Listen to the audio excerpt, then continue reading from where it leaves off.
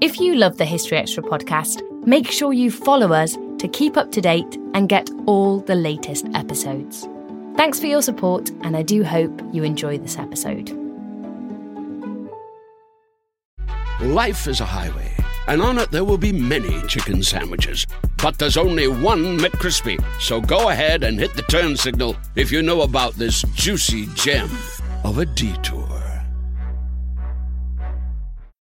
When you need mealtime inspiration, it's worth shopping Kroger, where you'll find over 30,000 mouth-watering choices that excite your inner foodie. And no matter what tasty choice you make, you'll enjoy our everyday low prices, plus extra ways to save, like digital coupons worth over $600 each week. You can also save up to $1 off per gallon at the pump with fuel points. More savings and more inspiring flavors make shopping Kroger worth it every time. Kroger, fresh for everyone. Fuel restrictions apply.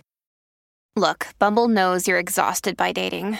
All the, must not take yourself too seriously, and 6'1" since that matters, and what do I even say other than, hey?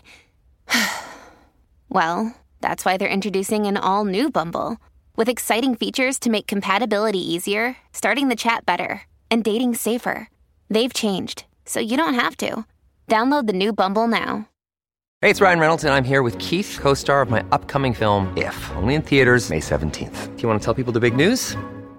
All right, I'll do it. Sign up now and you'll get unlimited for $15 a month and 6 months of Paramount Plus Essential Plan on us. MintMobile.com/switch. Upfront payment of $45 equivalent to $15 per month. Unlimited over 40 gigabytes per month. Face lower speeds. Videos at 480p. Active Mint customers by 531.24 get 6 months of Paramount Plus Essential Plan. Auto renews after 6 months. Offer ends May 31st, 2024. Separate Paramount Plus registration required. Terms and conditions apply if rated PG. Welcome to the History Extra podcast. Fascinating historical conversations from BBC History Magazine and BBC History Revealed.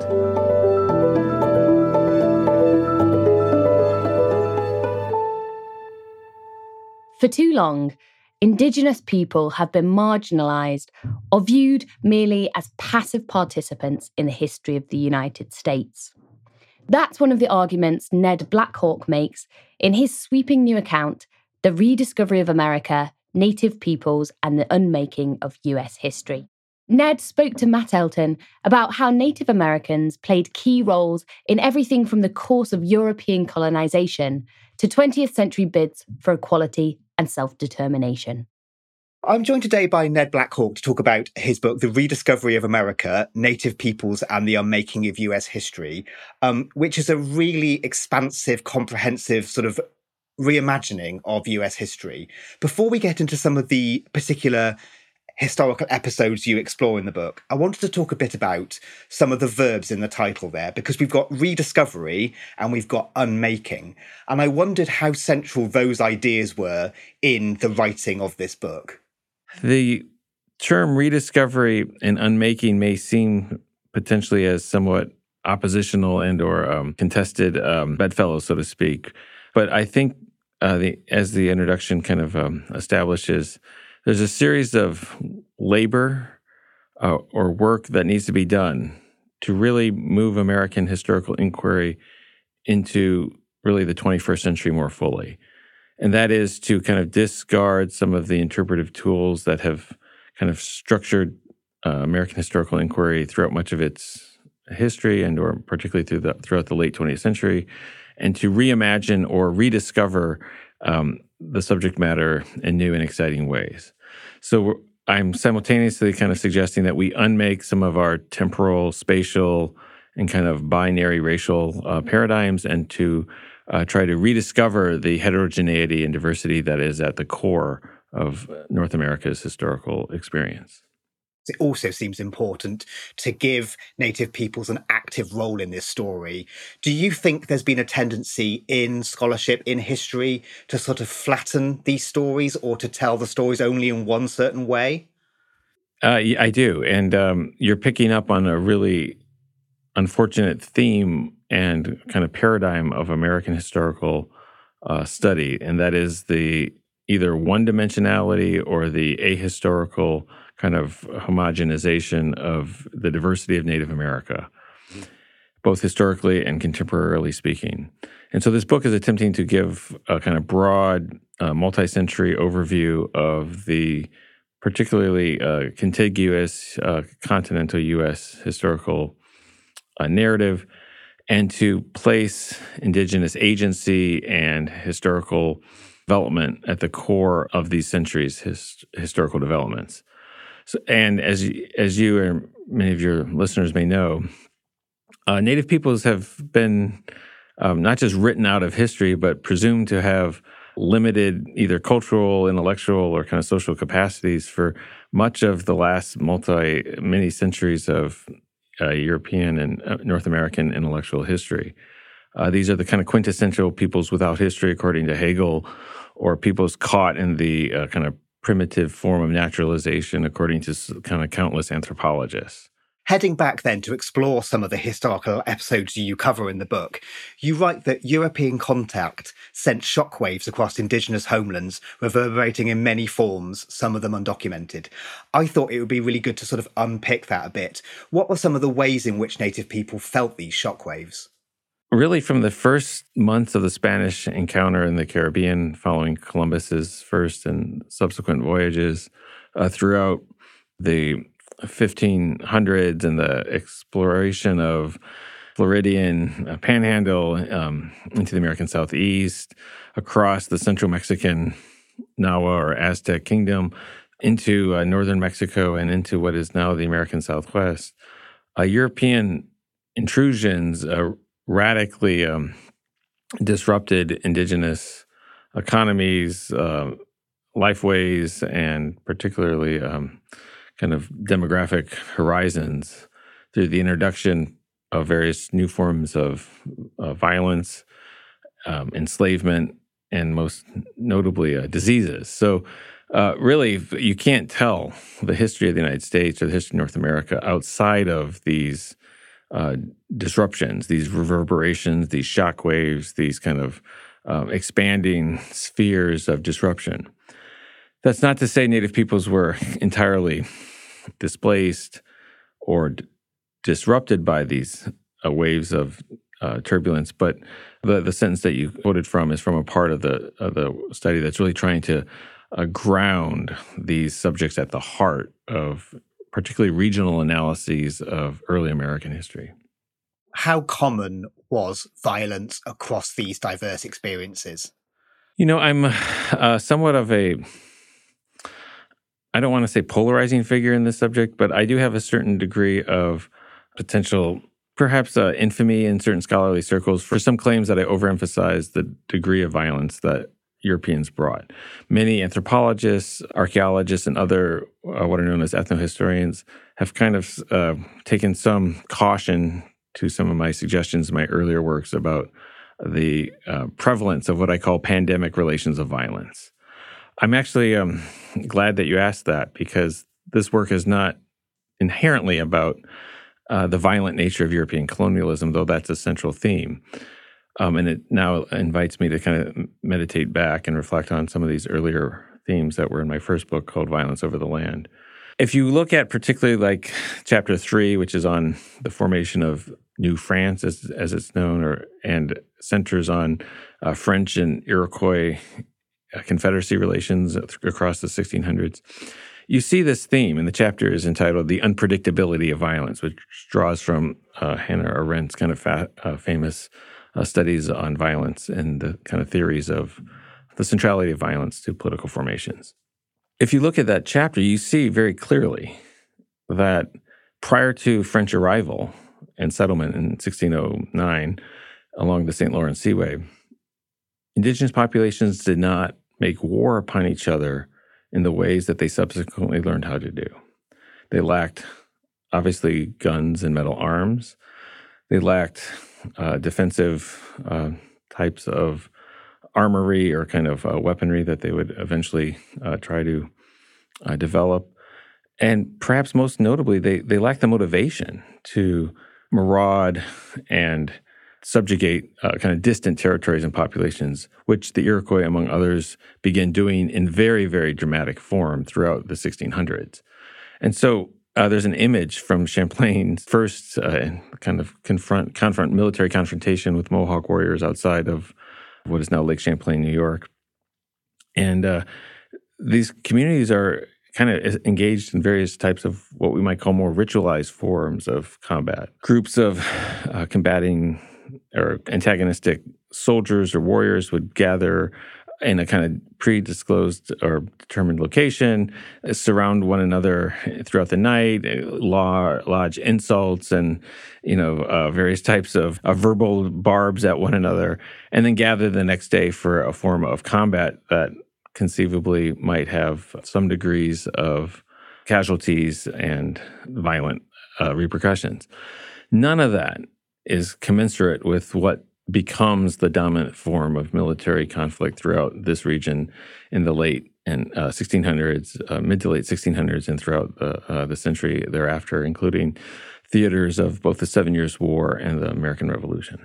One of the things that your book does is to try to centralize the experiences of Native people against a wider backdrop of what was happening during this vast history. What were the ways in which, we've talked about the idea of shockwaves, did these shockwaves extend back towards Europe, towards the people coming to America from Europe? They did, and that's another kind of prominent theme of, if I can be so presumptive, of my collective studies so far in Native North American history, because these shockwaves, which were often unrecorded by Europeans, reverberated far beyond these actual scenes of encounter or far beyond the actual settlements of Europeans in the Southwest. Famously, the introduction of Spanish horses and various equestrian technologies spread widely across the North American plains beginning in the mid to late 1600s. In the Northeast, both Dutch and French technologies of violence like guns and metals spread across much of Eastern North America. And indigenous populations trade, incorporate, adapt, and reconfigure particularly many of their military practices, and subsequently in the plains, their technologies of travel and pastoralism to incorporate these new wondrous materials, thereby enhancing many of their capabilities and thereby often punishing or diminishing or kind of recalibrating the anticipated power of Europeans. And so one of the central themes of Native American history of the colonial era of the last generation or so has been a kind of recognition of the inherently non-asymmetrical nature of imperialism, so to speak, the kind of centrality of indigenous peoples to the making of early America through their power, through their trade, through their social and diplomatic relations, through their incorporation of Europeans into their kinship and village social societies. A kind of a constellation of insights have essentially been offered by this generation of scholars whom I'm drawing upon. So the Rediscovery of America, as the title, is not just a kind of an invitation for all of us as American or North American citizens and inhabitants to rethink our continent's history, but it's also a kind of recognition that the American historical experience has been heavily rediscovered by more than a generation of scholars to whom I'm incredibly indebted. We don't always realize just how much our negative thoughts and experiences stick with us and weigh us down.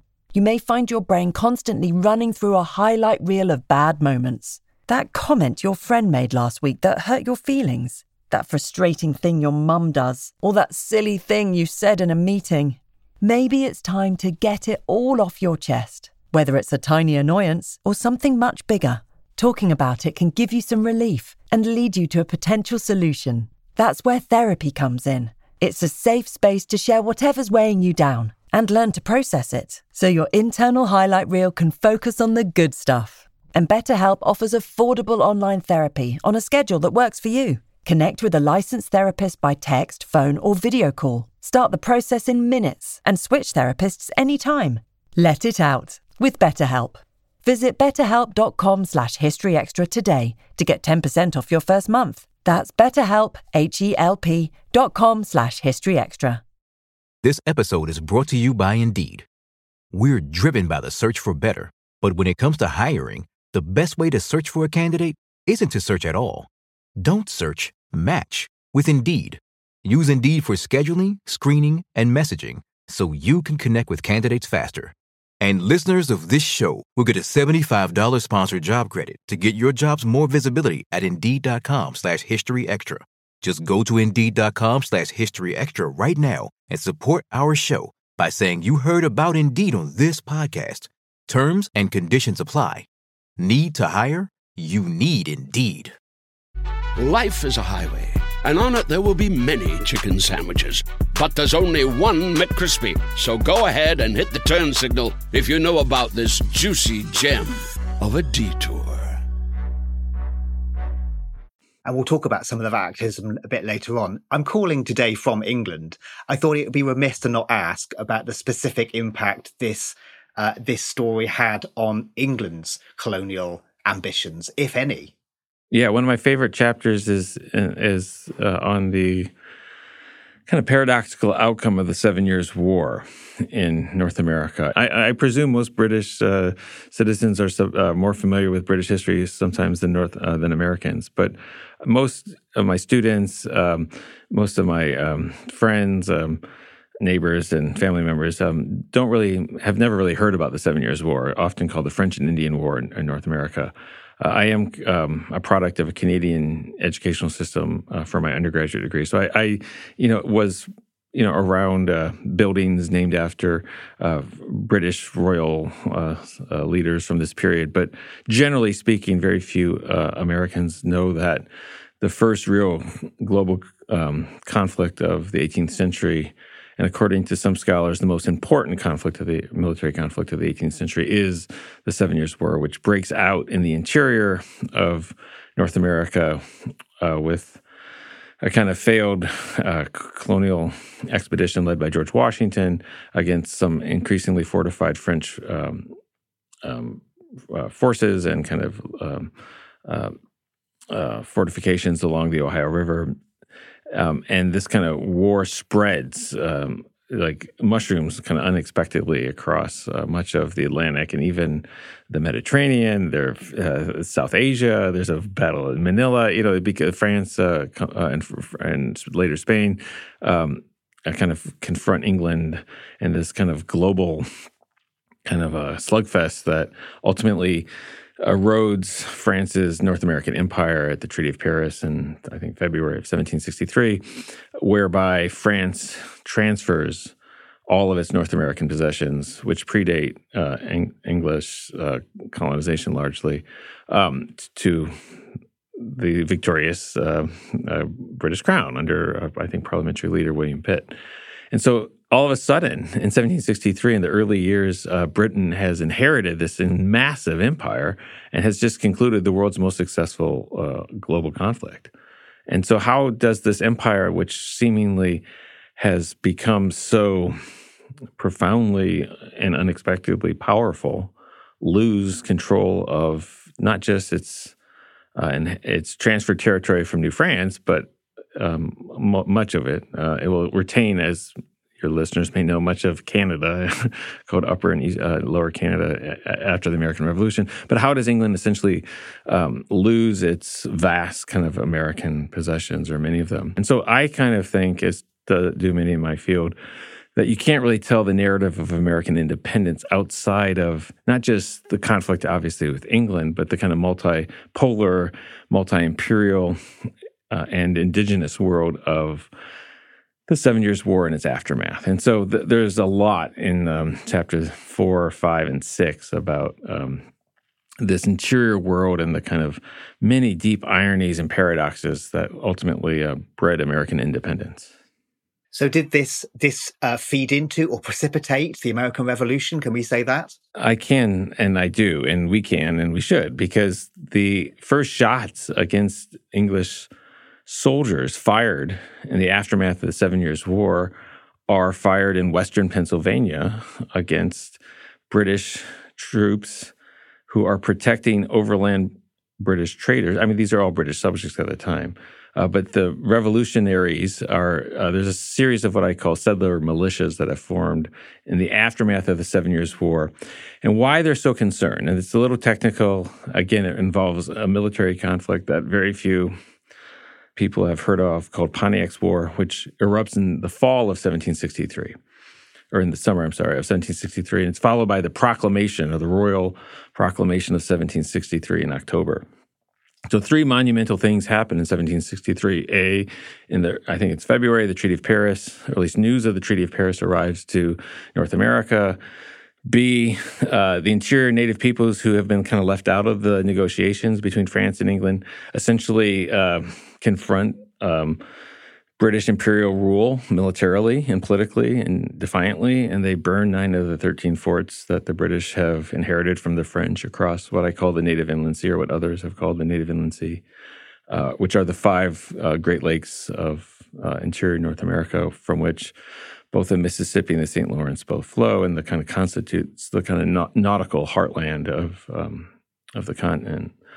So the indigenous populations are not going to simply accept British dominion, having not really lost any wars of their own during the 7 Years' War. And so they launch a kind of series of unexpected campaigns called Pontiac's War, and they destabilize British imperial rule, making peace essentially more costly than war itself. And in the aftermath, the British Crown establishes this proclamation and also begins establishing diplomatic and economic and various types of social commitments to interior indigenous peoples that outrages Western British settlers who feel like now that the war is over, the interior should become theirs. And so overland trading supplies and kind of pack trains of goods that are heading to kind of lube the wheels of diplomatic negotiations essentially are marauded by various sets of settler militias, some of whom have already targeted and killed Indian villages whom they suspect to be allied with the interior native, Pontiac's interior native forces. So it's a really kind of complex aftermath that has been, in my mind, completely or almost entirely excised from the kind of traditional narrative on the origins of the revolution. It's perhaps helpful to know that there are very few large American cities in 1863, 1864, 1865. Philadelphia, New York, Boston, Charleston. These are very small towns by our contemporary standards. None has more than 20,000 people at the time.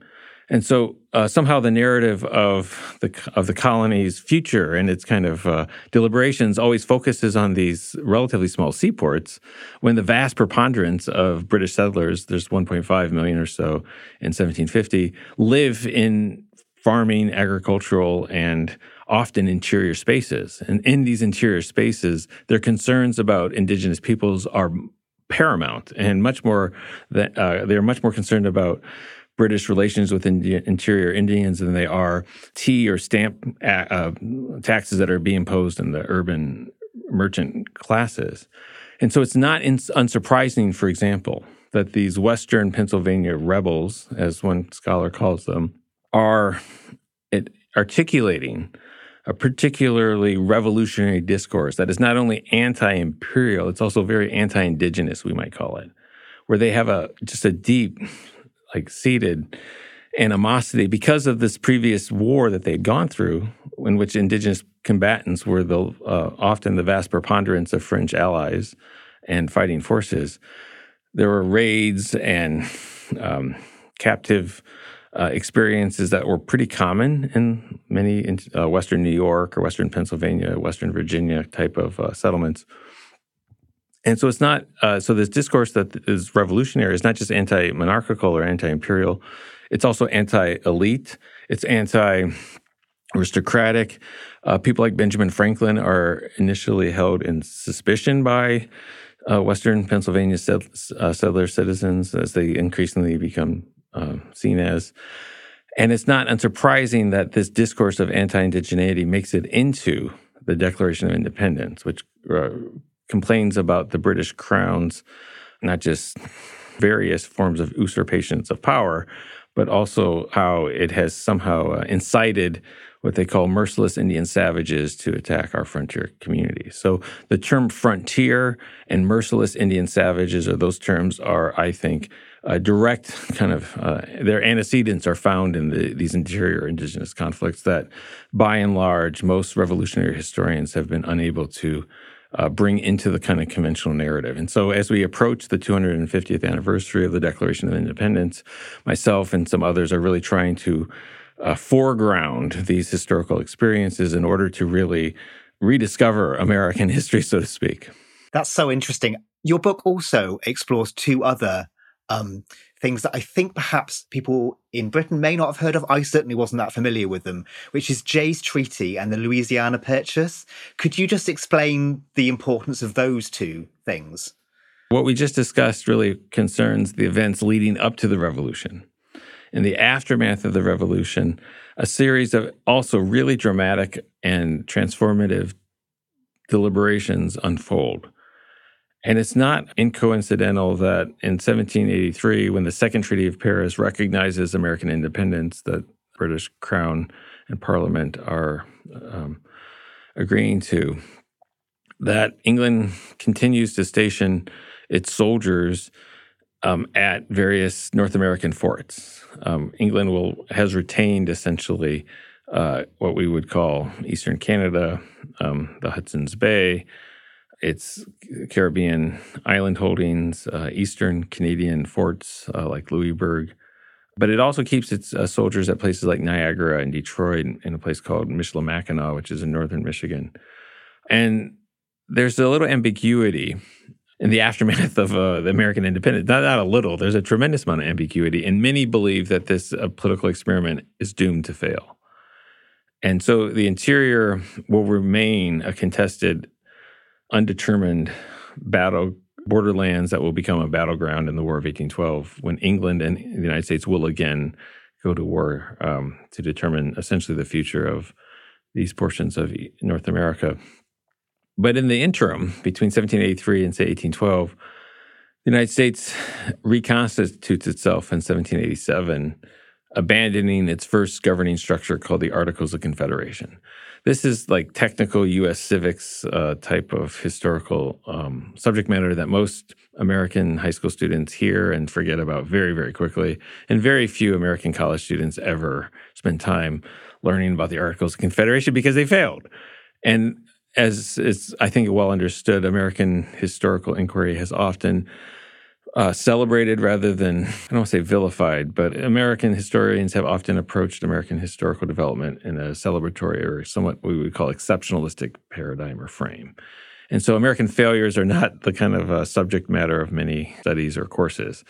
But the Articles essentially are unable to govern the 13 independent states. And the federal government is formed in much greater and stronger capacity following the Constitutional Convention of 1787. Now, why is this really important? Because this experiment, this incredibly radical new polity, envisions a future for itself that it is ultimately not able to fully actualize. And the biggest failure in American history, at least by historical standards, is the Civil War. And so we kind of lose sight of the fact, if we think of the Civil War as an inevitable conflict, of how the federal government actually tries to solve many of its initial problems. And Indian affairs are one of the few areas in which most settlers or state leaders agree should be the exclusive domain of the federal government. Why is that important? Is because it's not only lodged into the Constitution as a supreme right of the federal government, but the federal government's infrastructure for dealing with Indians actually enables it to do other things.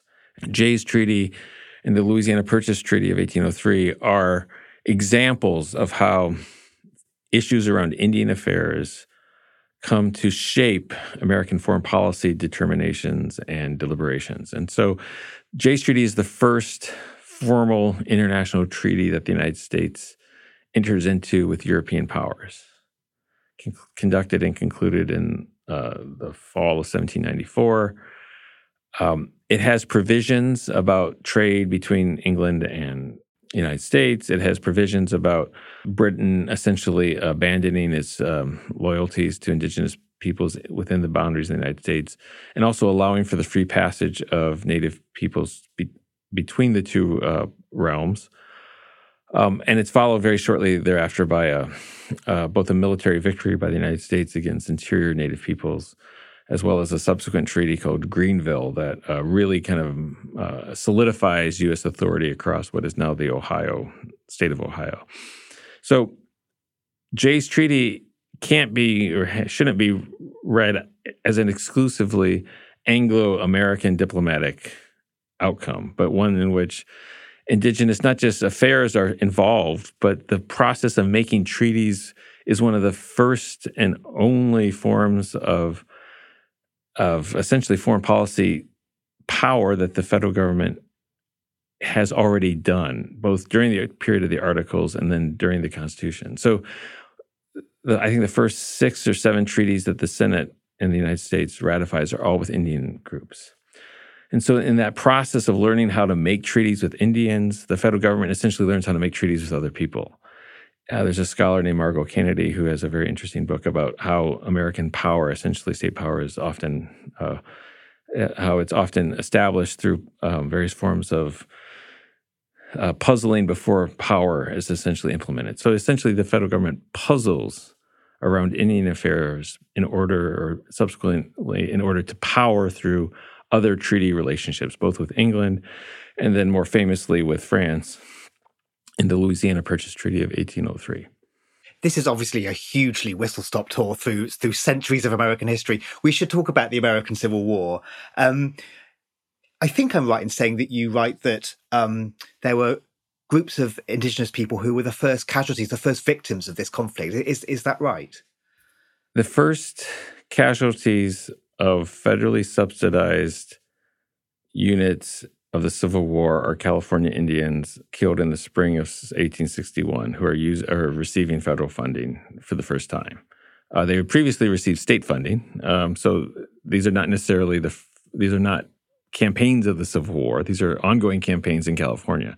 But I make that kind of point to kind of denaturalize or recenter the struggle for North America essentially at the heart of the Civil War era, because the outcome of this conflict will reverberate obviously profoundly across the continent. And it has been largely told as a story and struggle between the North and the South, which it was as a kind of political crisis. 7 states of the American Union initially agreed to secede and formed their own country called the Confederate States of America. And they had a very different political vision and political economy and kind of set of ideological and diplomatic practices that they wanted to establish. So my effort here is to try to intervene a bit into the kind of conventional narrative of the coming and the course of the Civil War in order to show that it both had Western antecedents and it had very powerful Western legacies. And you may not have been intentionally using a kind of what would we call a rail metaphor of whistle stops, but there are kind of scenes in these chapters about the transformative impact the railroad in particular has across the 1860s.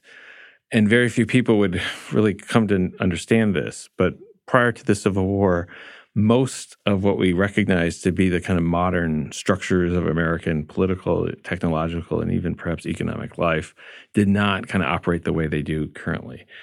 And so my chapter on the Civil War opens with the Colorado Gold Rush, when tens of thousands of overland migrants are heading to the Rocky Mountains, and they're all coming by horse, essentially, or cattle or oxen. And so animals, I write, drive the heart of overland travel before the Civil War. And Lincoln himself, when he's campaigning in 1860, will have to take, I think, 4 or 5 different trains to get to New York City for a famous address he gives at Cooper Union in February of 1860, because he's traveling across different regional railway systems that use different track sizes or gauge sizes. And so he has to take a steamboat across one river and then down another, and then he's on all these different trains. It takes him 4 or 5 days to get to New York. By the end of the war, after his assassination, he travels by one railway system from Washington back to Illinois. It travels at 5 miles an hour so that anyone and everyone can come and witness the kind of solemnity of his long burial kind of procession.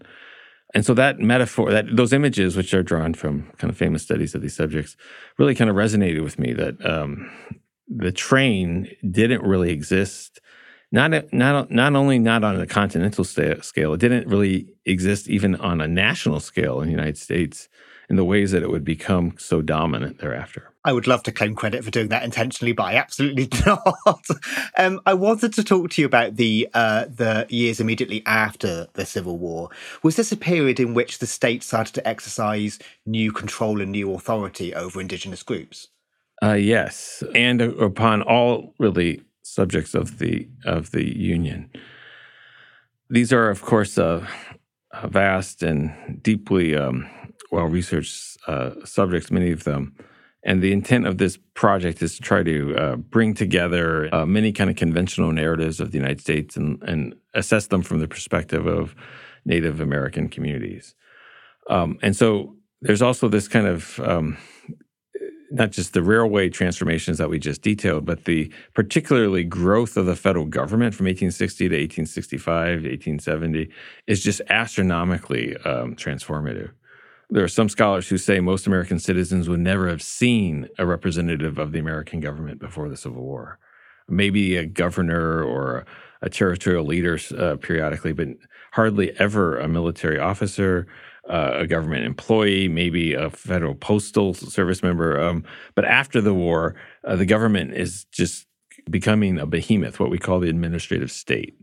And so the federal government's power and authority kind of flow in kind of waves throughout the war itself. And then during Reconstruction, which is this 13-year period or so from the end of the war to 1877, when the federal government still occupies the South with its Union Army and attempts a series of Reconstruction amendments and reforms to essentially integrate former slaves into the American political and social and economic fabric of the nation. It's also doing a lot of things in the West. And so the federal government eventually will become the banker, the manager, the educator or teacher, the doctor. It will essentially run all of these divisions and departments of what we would call reservation Indian life across the post-war era. And so much of the period of Reconstruction or the aftermath of the U.S. Civil War is incorporating indigenous peoples in the West and their lands and resources into the body politic of the United States, using the railway to relocate Nez Perce Indians from Idaho and the interior Northwest, using the railway to bring Apache or Modoc combatants from Northern California or Southern Arizona, bringing indigenous peoples concentrated forms in places like Oklahoma, or establishing reservations through the treaty process, some of which are vast and full of resources and in addition to lands.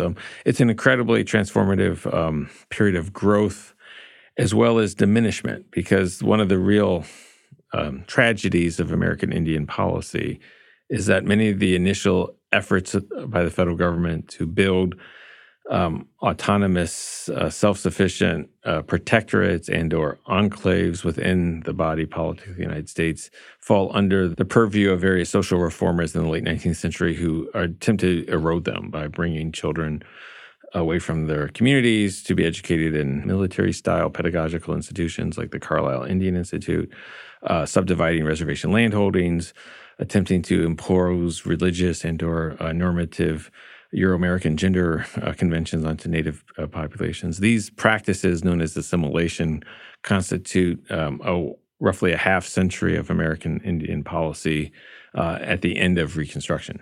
One fact that really struck me was that Native peoples were not granted US citizenship until 1924. Was this all Native people, and what did this mean? Were there new rights granted at this point? That is correct. It was not until 1924, in the aftermath of the First World War, that American Indians became universally eligible for U.S. citizenship. There were efforts in that kind of half century of assimilation that I mentioned beforehand to bring the vote or the franchise or various enticements of citizenship to Native peoples living in reservation and or rural communities, encouraging them essentially to abandon their loyalties or affinities to tribal communities in exchange for private property, political participation, and other potential rights like serving on juries and or as eligible elected officials. It is an incredibly complex kind of legality to it that would require some understanding that many tribal community members never really aspired to become U.S. citizens. And so it was an imposition of sorts as well, that citizenship became essentially a necessary legality for the federal government to eventually grant citizenship to Native Americans so that various complex questions around border travel or criminal jurisdictions around criminal laws, various types of everyday kind of political practices could be institutionalized. And one of the recurring themes of the 20th century throughout Native America has been an attempt to ensure that the political distinctiveness of Native American communities not be extinguished by these assimilative kind of incorporative legal efforts. We've obviously talked about some huge themes, some huge episodes. One thing I wanted to make sure that I didn't do in my questions is sort of smudge or ignore any distinctiveness or diversity. Are there any stories of particular groups, or I suppose even individuals in the 20th century that you think help us make sense of that story? Thank you for that question. It is really hard in this kind of broad, sweeping, either conversation or even scholarly effort to not lose sight of just either the distinctiveness of communities themselves and or of individuals grappling with very sometimes overwhelming and seemingly impossible challenges. And so the last two chapters of the book, which are largely about the 20th century, attempt to bring more Indigenous voices and more Indigenous kind of biographies and or kind of studies of leadership into these eras, and to highlight what we would call the kind of political agency, activism, and intelligence of Native communities and individuals who are navigating incredibly dire and difficult circumstances. And it's not really hard to find individuals or communities in Native North America today whose parents or grandparents or even themselves have struggled in ways to find consistent forms of employment or maintain social and ceremonial and or kind of cultural connections to communities. The federal government has been trying to essentially assimilate and disaggregate Native communities for much of its history. And in the late 20th century, there was this policy known as termination and relocation that occurred throughout the Cold War era, where the federal government was incentivizing American Indians to leave their communities, to migrate to cities, and essentially abandon their kind of political loyalties and to their sovereign communities at home. So how people have kind of responded to these challenges is really, for me, quite revealing and in many ways inspirational. And the antecedents are not just in the more familiar forms of activism, which there are many examples of in Native America, but they are found on reservations and in small educational efforts and artistic communities in Santa Fe. And so I try to highlight a series of them. And what are the ones that are most kind of appealing to me or enduring?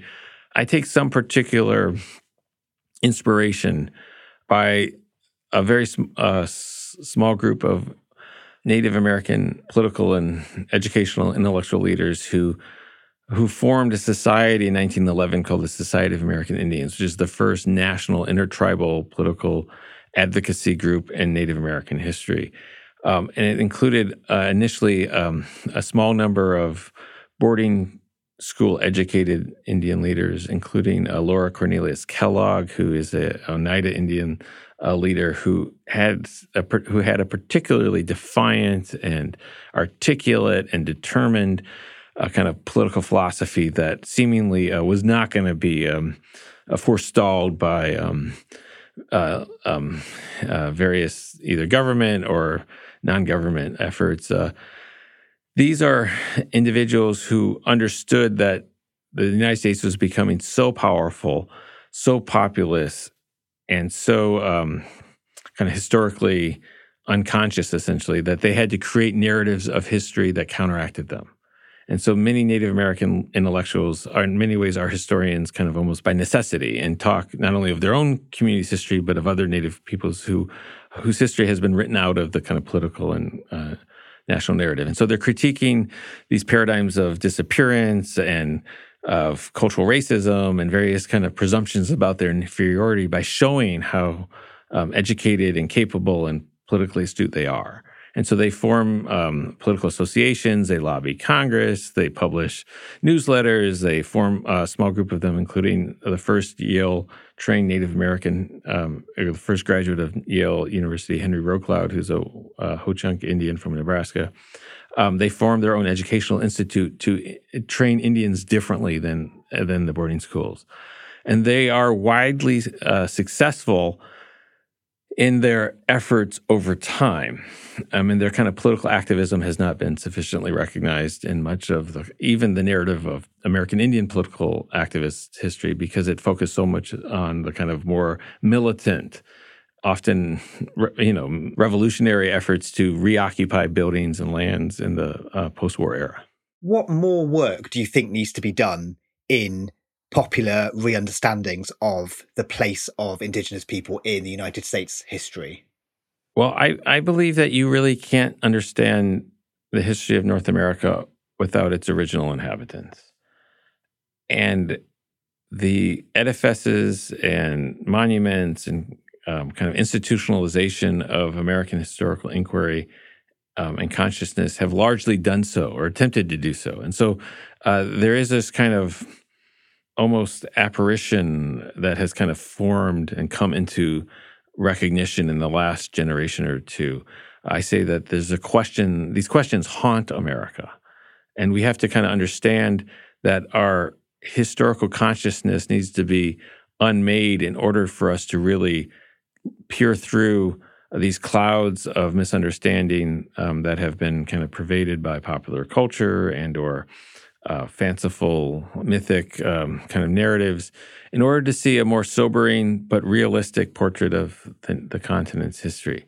Indigenous history, ironically, having been so marginal and so kind of erased or ignored for so long, it almost provides one of the clearest counter-narratives to American history from a contact to the present, in that these themes of perseverance and survival and adaptation and political advocacy and kind of legal activism constitute an alternative corpus, essentially, of American historical formation that is nonetheless similarly national and revealing. And one of the great kind of legal ironies is that Native Americans have understood that despite all of its problems, the kind of doctrine of Native American sovereignty that the federal government has kind of reluctantly come to articulate and establish is one of the few unifying kind of political opportunities or forms of recognition that all Native peoples who are recognized by the federal government can similarly occupy. So despite the diversity, there's a kind of uniform kind of national experience or a story that can be told if one kind of is able to look past these clouds or these kind of these sedimented forms of calcified knowledge and to see anew an alternative understanding of America. That was Professor Ned Blackhawk. The Rediscovery of America, Native Peoples and the Unmaking of US History is out now, published by Yale University Press.